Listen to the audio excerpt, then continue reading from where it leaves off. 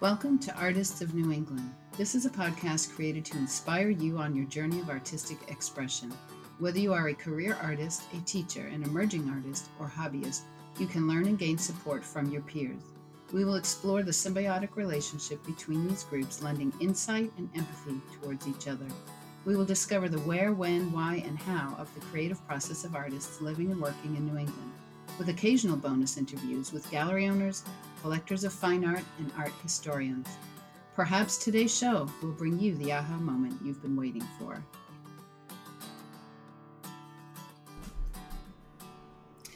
Welcome to Artists of New England with your host, Laura Castanari King.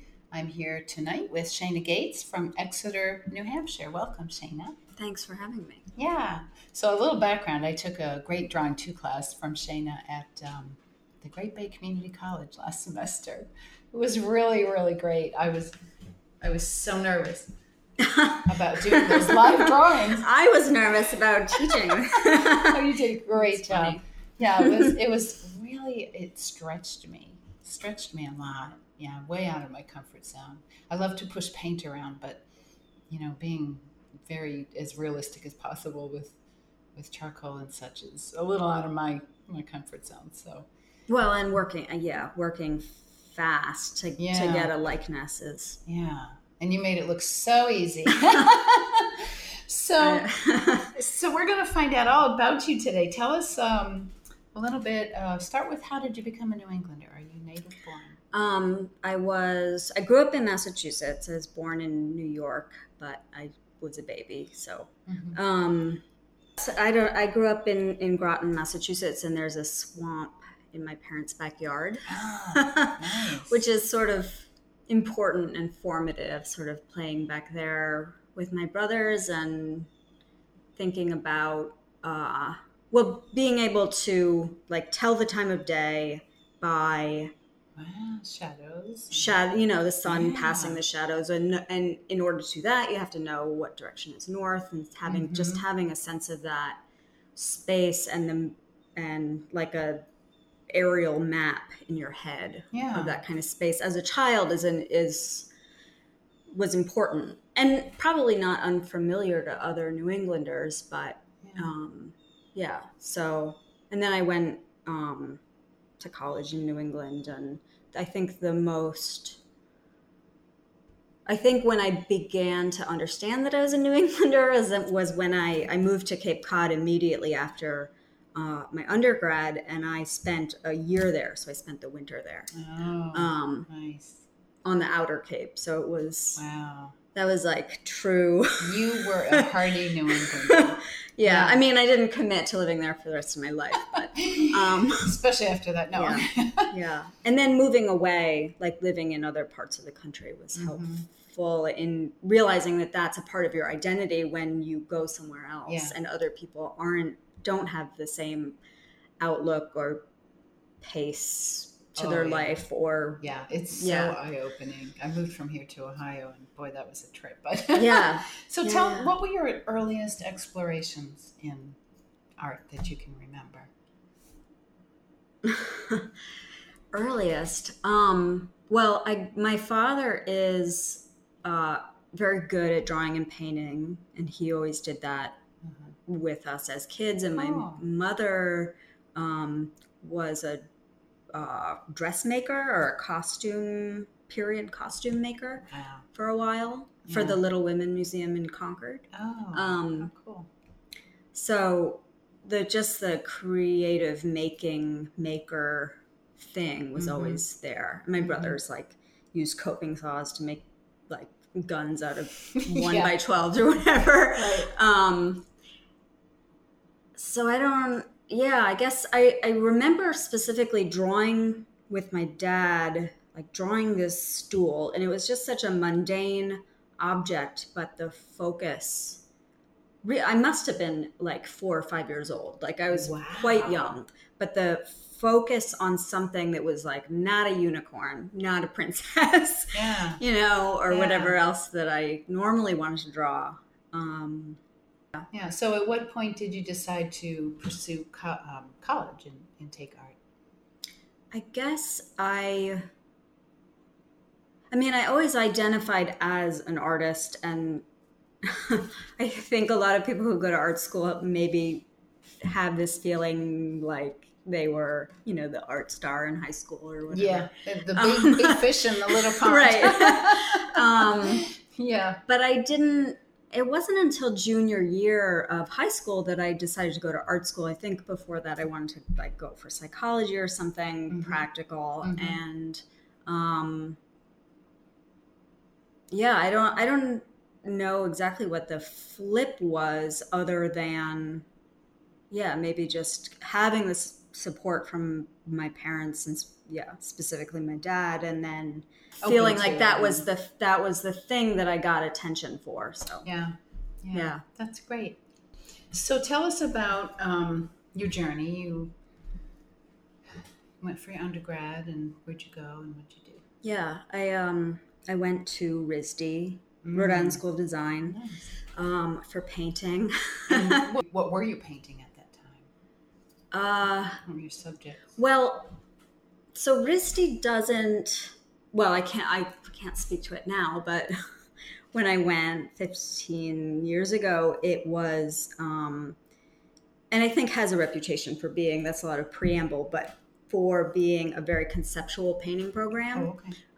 So no one taught me how to use oil paint, and I didn't use it in high school before that. So I wasn't comfortable figuring out how to make it dry as fast as I wanted, or as slow as I wanted, or whatever. So I just stuck with acrylics and watercolor, and even did some conceptual installation and walking performance art. So it was not, I mean, it's painting at RISD is almost I'm sure they have a new media undergrad degree now, but I think at the time it was the degree where you could do whatever. You weren't learning how to throw on the wheel for ceramics, or use a CAD for architecture. It wasn't skill based. Okay. Yeah. So then what did you do after that when you left there? Then I moved to Cape Cod, where I taught surfing lessons. What? What? A hidden gem. I love it. Oh God, I couldn't get on a surfboard to save my life. I tried once. That was it. Well, lifeguards use surfboards to save lives, so you could actually. Oh my gosh. And I was just like making art sort of in the background of trying to pay my rent. Yeah. What kind of art? What were you doing? So at RISD, I had left. So senior year at RISD, I had circled back to painting, and I was doing these sort of combining photographs of architecture with watercolor painting in a way where they were bad, but I think what carries through is the idea of, I was trying to kind of switch the audience's perceptive grounding. So having a sense, using perspective in a way that seemed to make sense until your eyes traveled to another part of the image, and then it was kind of off-putting, hopefully. But wow.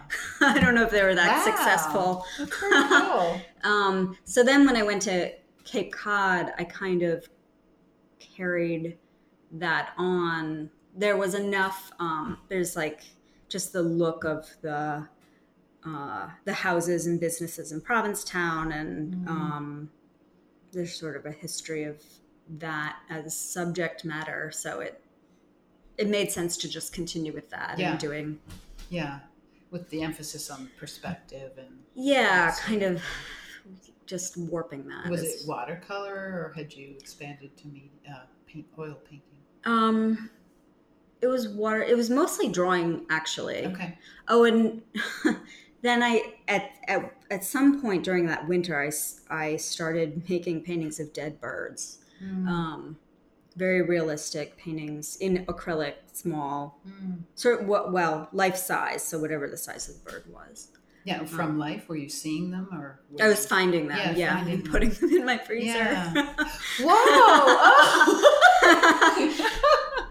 In your freezer. Okay. Yeah. Wow. That's painting from life. I thought I was death. like such a cool Well, like it is. I mean, weirdo artist. It's silly. I like that actually. That's pretty cool. Okay, so what did you do after that? So then my now husband and I moved to Oregon. Oh, that's a big shift. Yeah. Wow. It was tough. I think at the time I wasn't really ready to leave family. Yeah. So we moved to Oregon, and I couldn't tolerate the amount of rain. Oh, I know. My son-in-law's from there. He Oh. said it's a beautiful place 2 days a year. Right. Yeah, it's like June 1st and September 1st. Yeah, it was That's hard. So I ditched him and I went I came back to Massachusetts where I worked. Wait, you ditched too? I ditched my boyfriend who's now.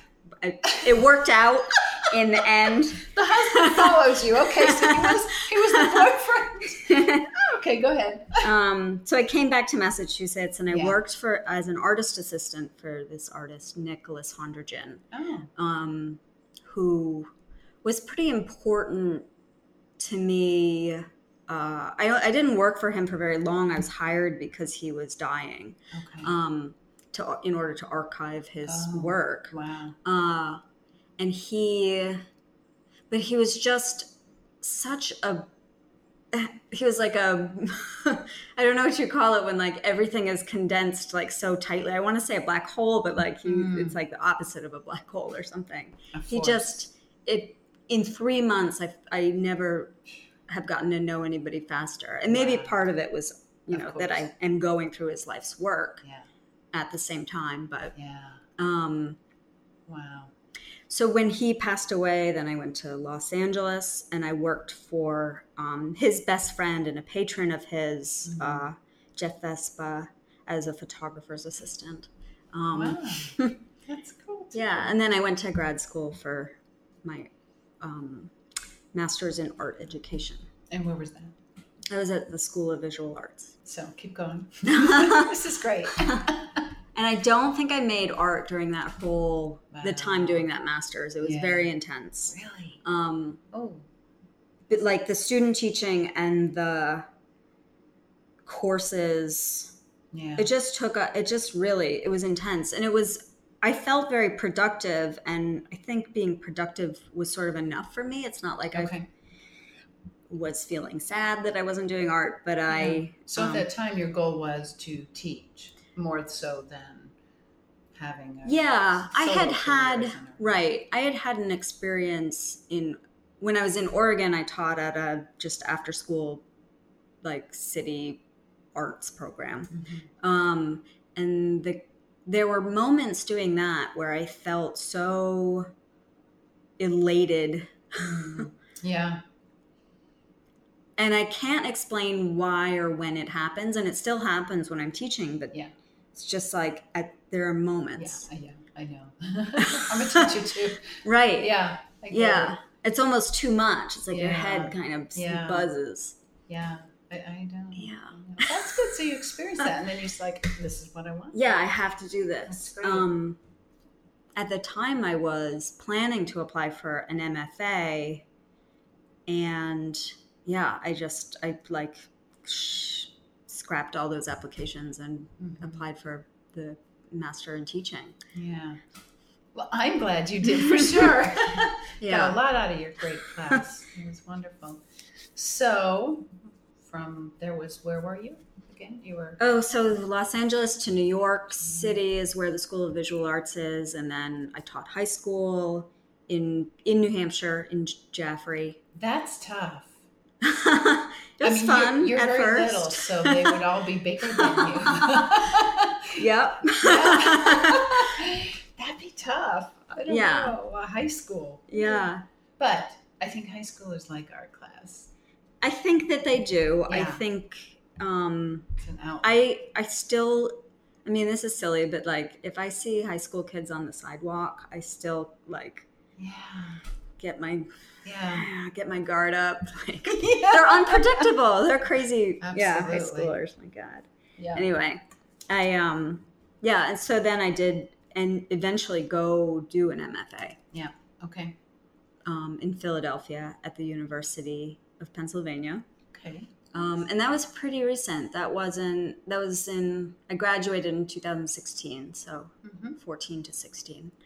Great. And I regret not doing it earlier. Oh, really? Yeah. Yeah. Okay. Yeah. So how'd you end up here? Well, New Hampshire's great. Yeah, it is. There's, I don't know, just the pace of life. So my husband, I mean... When did he become the husband? Where did this happen? Right. In New Hampshire while I was teaching high school. Okay. Great. Yeah. So we went to Philadelphia and we were married then. And he's a public radio reporter. Okay. And he got there.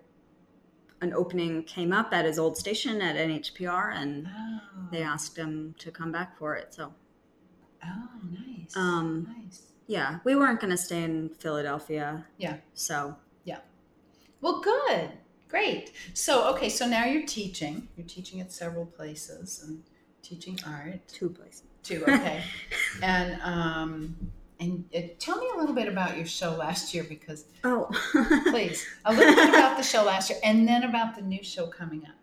Tell us a little bit about that. What was last year's show? So last year I had been working on a series of paintings that were oil paintings. Okay. Relatively small, like 8 inches square or up to 12 inches square. They were really they were small paintings. Okay. They were of unfolded origami figures painted in black, so just tones and shades of black. And so I was making the black. I mean, that's sort of a romantic painter thing to say. It's like, I don't use black out of the tube. But I don't know, that was important. There's something essential about that. Making the black myself felt okay. I don't know, connected me to, there's an artist on Kawara who would paint every day. He made a date painting, and he would mix the black. It was a black field with a date on it, and he would mix the black himself. So there's something kind of, and so because of that, they varied every day. And so being able to get that variation in hue within the range of black, not just as an exercise, but as like a discipline was, it was important to the work in terms of like a focused, almost systematic kind of process. And so how long would these take you? How long would one take you? Each painting took about a day. Oh, okay. Yeah. So with the light, would you put your own light on it to keep So I mean, the big reveal is that I just photographed. I use a sun lamp, like a not a tanning lamp, but like a seasonal affective disorder lamp. Yeah. And I put, so it's like a great lighting device because it's kind of diffused. Yeah, they're nice. So I let that rake across the origami while it's unfolded.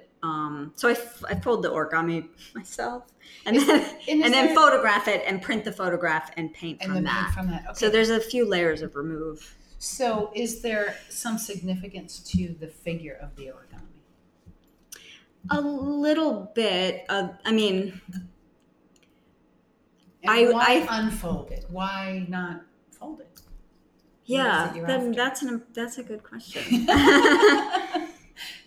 I had been doing more traditional trompe-l'oeil style paintings. Okay. So where things are relatively flat, kind of in a very shallow space. Okay. And the figures that I was folding, so the significance of what I was folding really is just like autobiographical, like a wolf because my grandmother's last name is Wolf, and okay. lady slipper because I used to love finding lady slippers in the woods or whatever. Okay. Just romantic, intuitive choices. And so the unfolding was part of I kind of stumbled on that accidentally by messing up.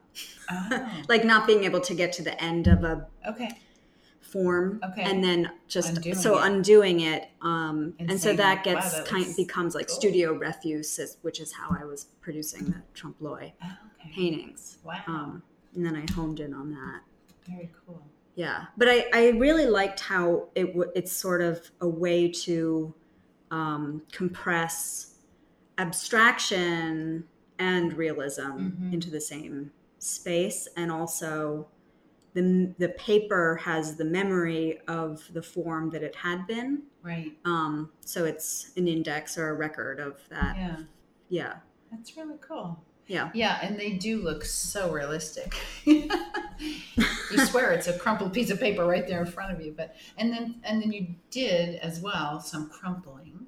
Was that correct in that same show or no? Just was there was some of that. So I had that. So I had all the origami paintings, and a friend visited my studio with her kids. And her kids, so I gave them like something to do so I could socialize with my friend. And so I gave them origami paper, and so they were trying to do like the folding, and they didn't succeed. Yeah. So they were just folding a little bit, like 1-2 folds, and then they crumpled it. So when they undid it, there's all this symmetry in the folds. Yeah.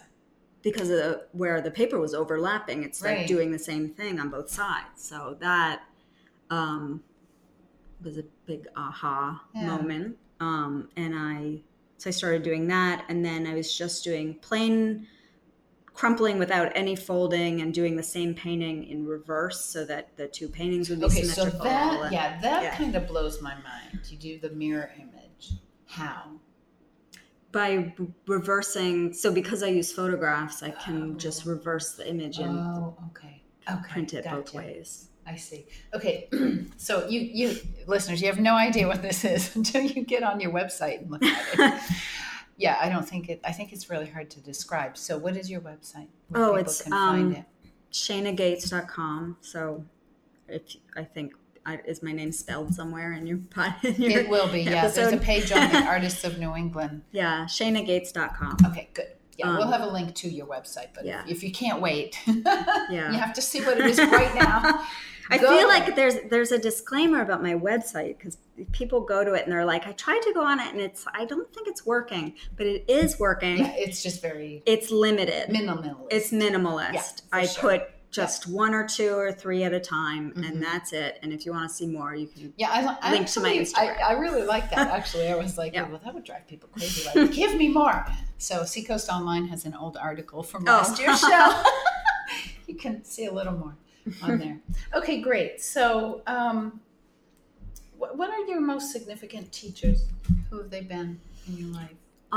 Well, that artist that I had worked for, Nick Hondergen, I feel like was... The work that he was doing was and had done over the course of his life kept coming back to this idea of mapping some kind of natural or chaotic event. And I know that sounds kind of vague, but like I remember archiving like photographs of like fish in a tank or something that he had then like traced the arc of their swimming patterns back and forth, and like dozens and dozens and dozens and dozens of them. So that kind of thing where it's like he's deciding at the start, like I'm gonna trace this progression, and no matter what it is, and that's a record. I really connected to that. And then other teachers. I had a friend, Gary Gilmartin, who also passed away. He was older, but he was a very realistic egg tempera, like 4 paintings a year, kind of. Yeah. Super intense. Yeah. And I told him about some work that I was doing where I was using like neon paint. And he said, why are you using neon paint? Like, what is, get rid of that. So he said, you can make it look neon. Oh. And at the time I sort of was like, whatever, Gary, like, you don't get it. Yeah. But that stuck with me because I think like that's kind of, I agree with that as a way to think about what some of the things that painting is supposed to do.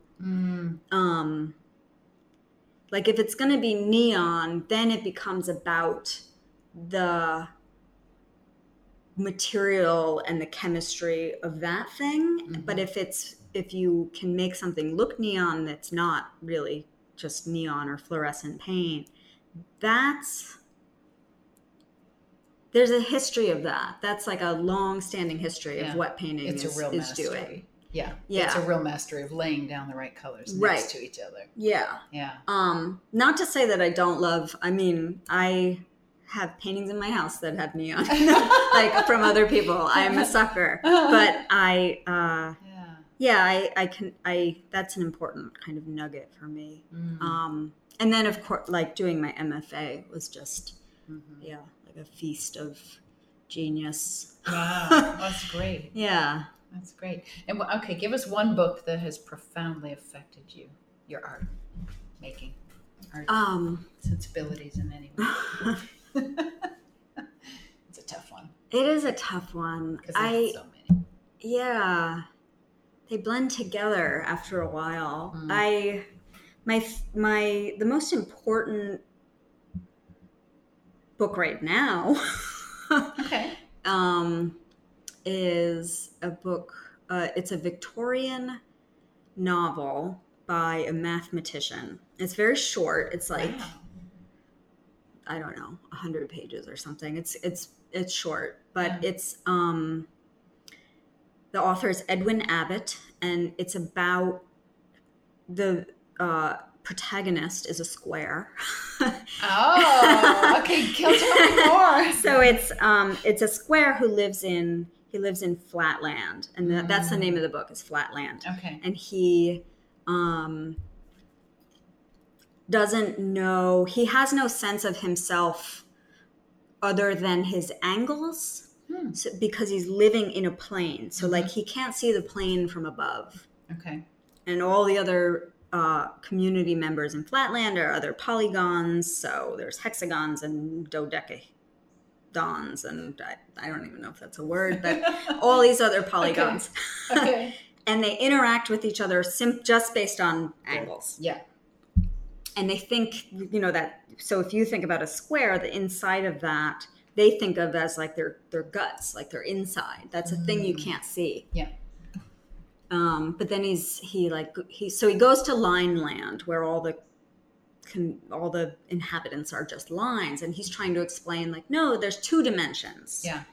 We're squares, we're triangles, and the Lineland people can't understand. Wow. They're like, no. Yeah. This is crazy talk. You're banished. And so then he gets visited by someone from Spaceland. So it's a 3-dimensional world. And it blows his mind that, and they like take him out of Spaceland, and then he can see his, like, it's like, there's your wife, look. And it's like, oh, I can see her insides. Wow. It's like, but it's not guts. It's just like the shape of her. Yeah. And anyway, Edwin Abbott, the Victorian mathematician novelist. Wow. Yeah. Sounds very cool. Does a good job of sort of without saying it, giving the reader the impression that, there's something behind, there's something that we can't see. Our perception is limited because of our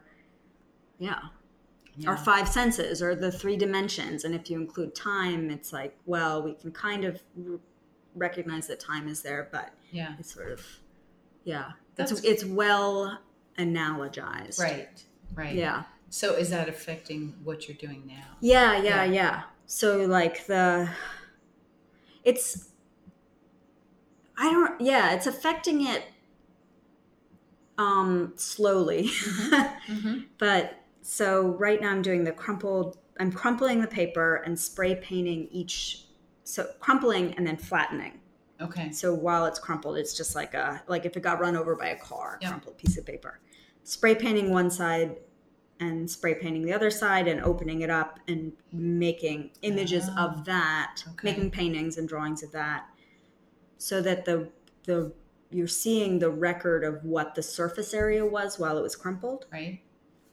And I think the connection there is, it might be kind of basic, but like that this was a flat thing. And all that stuff that doesn't get spray painted is like finds a way, and there's like a mechanism of the folding apparatus or whatever it is that creates that shape.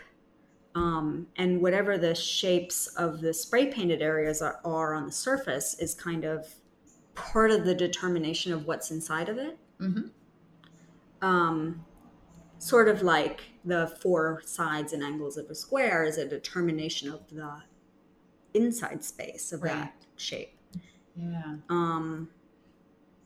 But so then, this is part of your upcoming show. Right. Okay. Yeah. So tell us about that. And I know we don't know exact date, but where I don't have a date, but it's in Manchester. Where can we actually find out the date? Is there a website? I would like to find out the date. When we find out, we'll let you know. But it's in Manchester. It'll be on my website. It will Maybe be on your when website. this airs, you'll know the date. Okay, good. Then we'll put it in the show notes. We hope so. But it is sometime in the fall, hopefully, mid to end of October or beginning of November. Okay. But it's dependent on some things. Anyway. So how many pieces are going to be in the building? It depends how many I get done. Oh, okay. Okay, well then tell us about the outside of the building, because that's a whole another thing. Yeah. So I made a mural on the outside of this building that it's at 720 Union Street in Manchester. Okay. Part of it is being renovated into a brewery. Part of it is being renovated into possibly creative spaces like art studios or nice. Creative offices or a gallery, but that's unclear. But the outside of it, I made a template of the building on paper and crumpled it and did the spray painting thing. Wow. And then blew it up on the building. Wow. Oh my gosh. That's intense. Yeah, it was elaborate. How long did this take you? It took... August was hot and wet. Yeah. So I was working with the weather. Oh. I don't know how many hours, but the month of August, essentially. Okay. Yeah, a month. Wow. Yeah. So that'll be something to see. Yeah, we want to see that. So it'll be on your website. Okay. Yeah, great. October-ish, November-ish. So it should, the opening for that show will coincide with, it'll be at that space in the middle that's going to be like possibly a gallery. Hosted by Kelly Stelling Contemporary, which is a gallery in Manchester. Okay. And the brewery, it's going to coincide with the brewery's opening event. Yeah. Great. That'll be awesome. Okay. What defines success for you as an artist? For me, not for other people. Right. That's a hard one, right? Just for you. I think always having something next. Like a next show that is on the books, or a next commission, or a next new class that I'm going to teach, or a new, just something to plan for. That's great. Yeah. Forwardness. Forward. Yeah, not coming to the edge of the cliff. Okay. How do you know when something's done and it's ready to share? I work realistically, so I know when is Yeah. looking like what it's supposed to look like. Okay. But at the same time, sometimes there are things that I finish and then they're duds for some reason. Yeah. And I think that's more intuitive. Okay. I Do you ever rework something? Like try to, oh, it's not that great, I can bring it back to life. Or do you just start over? What's your method? I put things in the trash. Yeah. Okay. The recycling, whatever. Yeah, recycling. My parents just cleaned out their house, and so I had to go get all like my old artwork out of my childhood bedroom. Yes. And I was putting things in the dumpster, and my father's like loving every single thing that I put in there and like trying to take them out. Like, no, this is a great self-portrait. Look at this abstract landscape you did. And I started slashing. I got a razor blade and I started slashing things before I put them in. Oh my gosh. Well, Oh, that's hard. Wow. Yeah, I'm like. Do you save anything from like back I then? do save things. Okay. And I saved some things that I don't like just for the, to have a moment in time kind of. Yeah. But I don't need the self-portrait from like Foundations at my freshman year. Oh all right. What are your plans for the future? 5 years. What do you see yourself doing in 5 years? In 5 years, I want to have an assistant. I don't know. I want to be so busy that I need an assistant. Yeah. Yeah. Do you have a new series planned at all? Any new thoughts on? No, I think the way I'm working now is like leading. There's so much research in the area of topology and topography that I don't necessarily understand, but I can kind of skim from the surface and then bring it into my work that I don't foresee any kind of switch. I think it's just evolves. I mean, I think the medium that I'm using changes, and then that looks like a series change, but the ideas are pretty on track for the last few years. So tell me, is there a difference between what you're feeling when you do origami and then you unfold it and you paint it, and when you crumple and you unfold it and paint it? Is there, like, when you're crumpling that paper, are you thinking anything in particular that you're hoping will come through?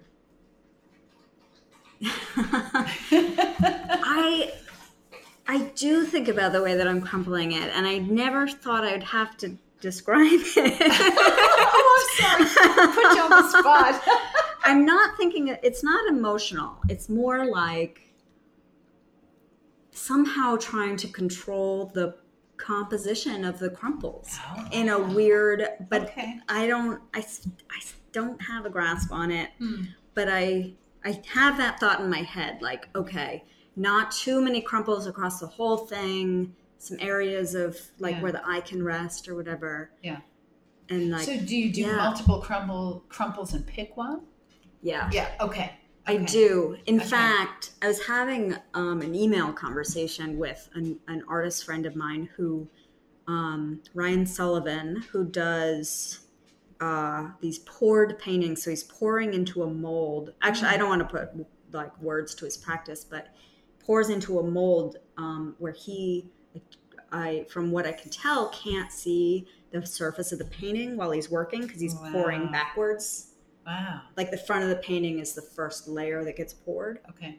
And they get to be like inches thick. Wow. And then he takes it out of the mold, everything's dried. And so the reveal is up to, and they take so long, like, I don't know if he throws anything away or if he just trusts, but anyway, that's a roundabout back to, yes, I crumple a lot of different pieces of paper and I sort of switch them around in the light and photograph them a bunch of ways and then kind of Photoshop to change the color and print a bunch. And then even then I'm like, it's a constant filtering and choosing down to get to the one. But I wish, my dream, the sort of latent engineer or whatever inside me wants to just do it once, do one crumple, photograph it one time, and just draw or paint that. But I can't let go of the intuitive piece, but I want to, which is sort of the opposite of what. Well, yeah, do it once and see what happens. Yeah. So, that would be hard. It's a commitment. For sure. Follow through. It's like having a child. You just you take what you get. Okay. Yeah. Yes. It is like that. Yeah, for sure. What are your feelings on social media and putting art out there and putting yourself out there and marketing and all that? Well, I feel like I'm just beyond the millennial generation.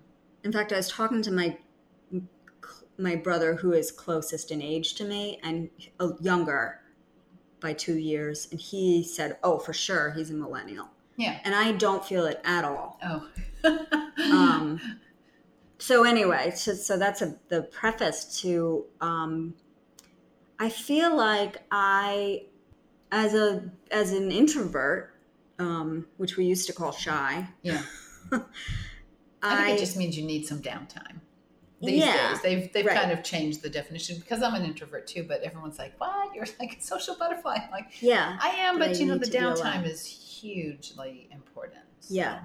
So the social media thing, I think, is helpful as an artist. I do it, and I think I don't have Facebook, but I have Instagram, and I feel like that's a good way for me to find and like start to, slowly it's stupid, but like comment on and then message other artists in a way that, like, going to an opening for me it's essential. Like, it's essential because I want to see the art and I want to be part of that space, but it's a little bit frightening. I just, going to an opening, you don't know. Yeah, to where I don't know people. And I don't think I'm alone in that feeling. So I think openings are tough. Finding out more about them on Instagram helps? Yeah, and like knowing the work a little bit and knowing how to, like, what I might want to ask them. Not that I study up ahead of time, but I think social media helps me feel like I know more about what's going on before I go into the, like, actual space or something. I agree with that totally. All right, we're winding down. What do you tell the negative voices in your head that say, "Give this up"? Do you ever get that? Nobody gets your work. Just quit. I don't know. I mean, you might be a lucky one. No, I don't know. I'm not hugely successful, so. But that's wait. Your definition of success. Oh, right. I do have next things. I think. Well, I feel like the negative voices that I have are kind of ghosts of my education. In what way? Like, it's sort of like a constant getting ready for critique while I'm working. Yeah. So all the teachers you've had are sitting there. Yeah, and asking, like, well, but why are you, like, why do you need to mark the territory of where the spray painted surface was, and why does this need to be a painting and not just the crumpled paper, and why? So it's not, maybe it's not a negative voice, but it's a skeptical. Sure. Yeah, there's a constant skepticism. And what do you tell them? Well, until I have a better idea, I'm going to do this. Yeah. Yeah, I don't know. I mean, it's hard. There are things I don't do because of the voices, but I think I'm good at always working and having some kind of progression of ideas. And I recognize that if I'm not doing, like, I might as well be doing the thing that is a little suspect rather than like sitting on my couch trying to imagine the next thing that I could do. Absolutely. Yeah, absolutely. Good. That's what you tell them. I like it. Okay. If you could spend the day with any painter, living or dead, who would it be and where would you go? I would want to... There's a few things I want to do. Oh, all right. And I think some of them can merge together, but I want to drink martinis with Alex Katz at his house in Maine. Okay.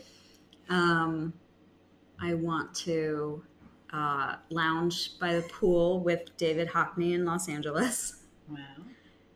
Okay. We'll get you a jet. But I feel like those two things, like I can get both of them at the pool with the martinis. I think so. I'd have to pick Los Angeles or Maine, but yeah, we can arrange it. Yeah, but then the other thing is that James Turrell has been working on the Rodin crater for decades. It was supposed to open at least a decade ago, and it's still not finished. Wow. So, I would like to get a private tour of the Rodin crater with James Turrell. Wow. Cool. Yeah. That'd be a full day. Yeah. That sounds good. A long weekend. A weekend, I enjoy.